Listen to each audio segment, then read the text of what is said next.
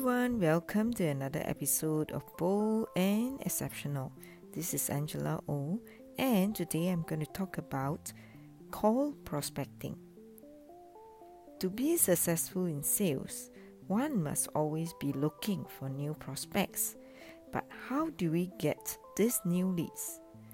One of the key methods is through call prospecting. How do you get prospects to want to see you? After all, they have been seeing a lot of salespeople, so why should they give you a chance in the first place? Your opening has to be effective. It has to be customer focused. Bring out what's in it for them. What is the benefit of them seeing you? Look at their job title and then touch on how you can help them. Do not give too much details, but it must create curiosity for the prospects to want to know more. So, happy selling!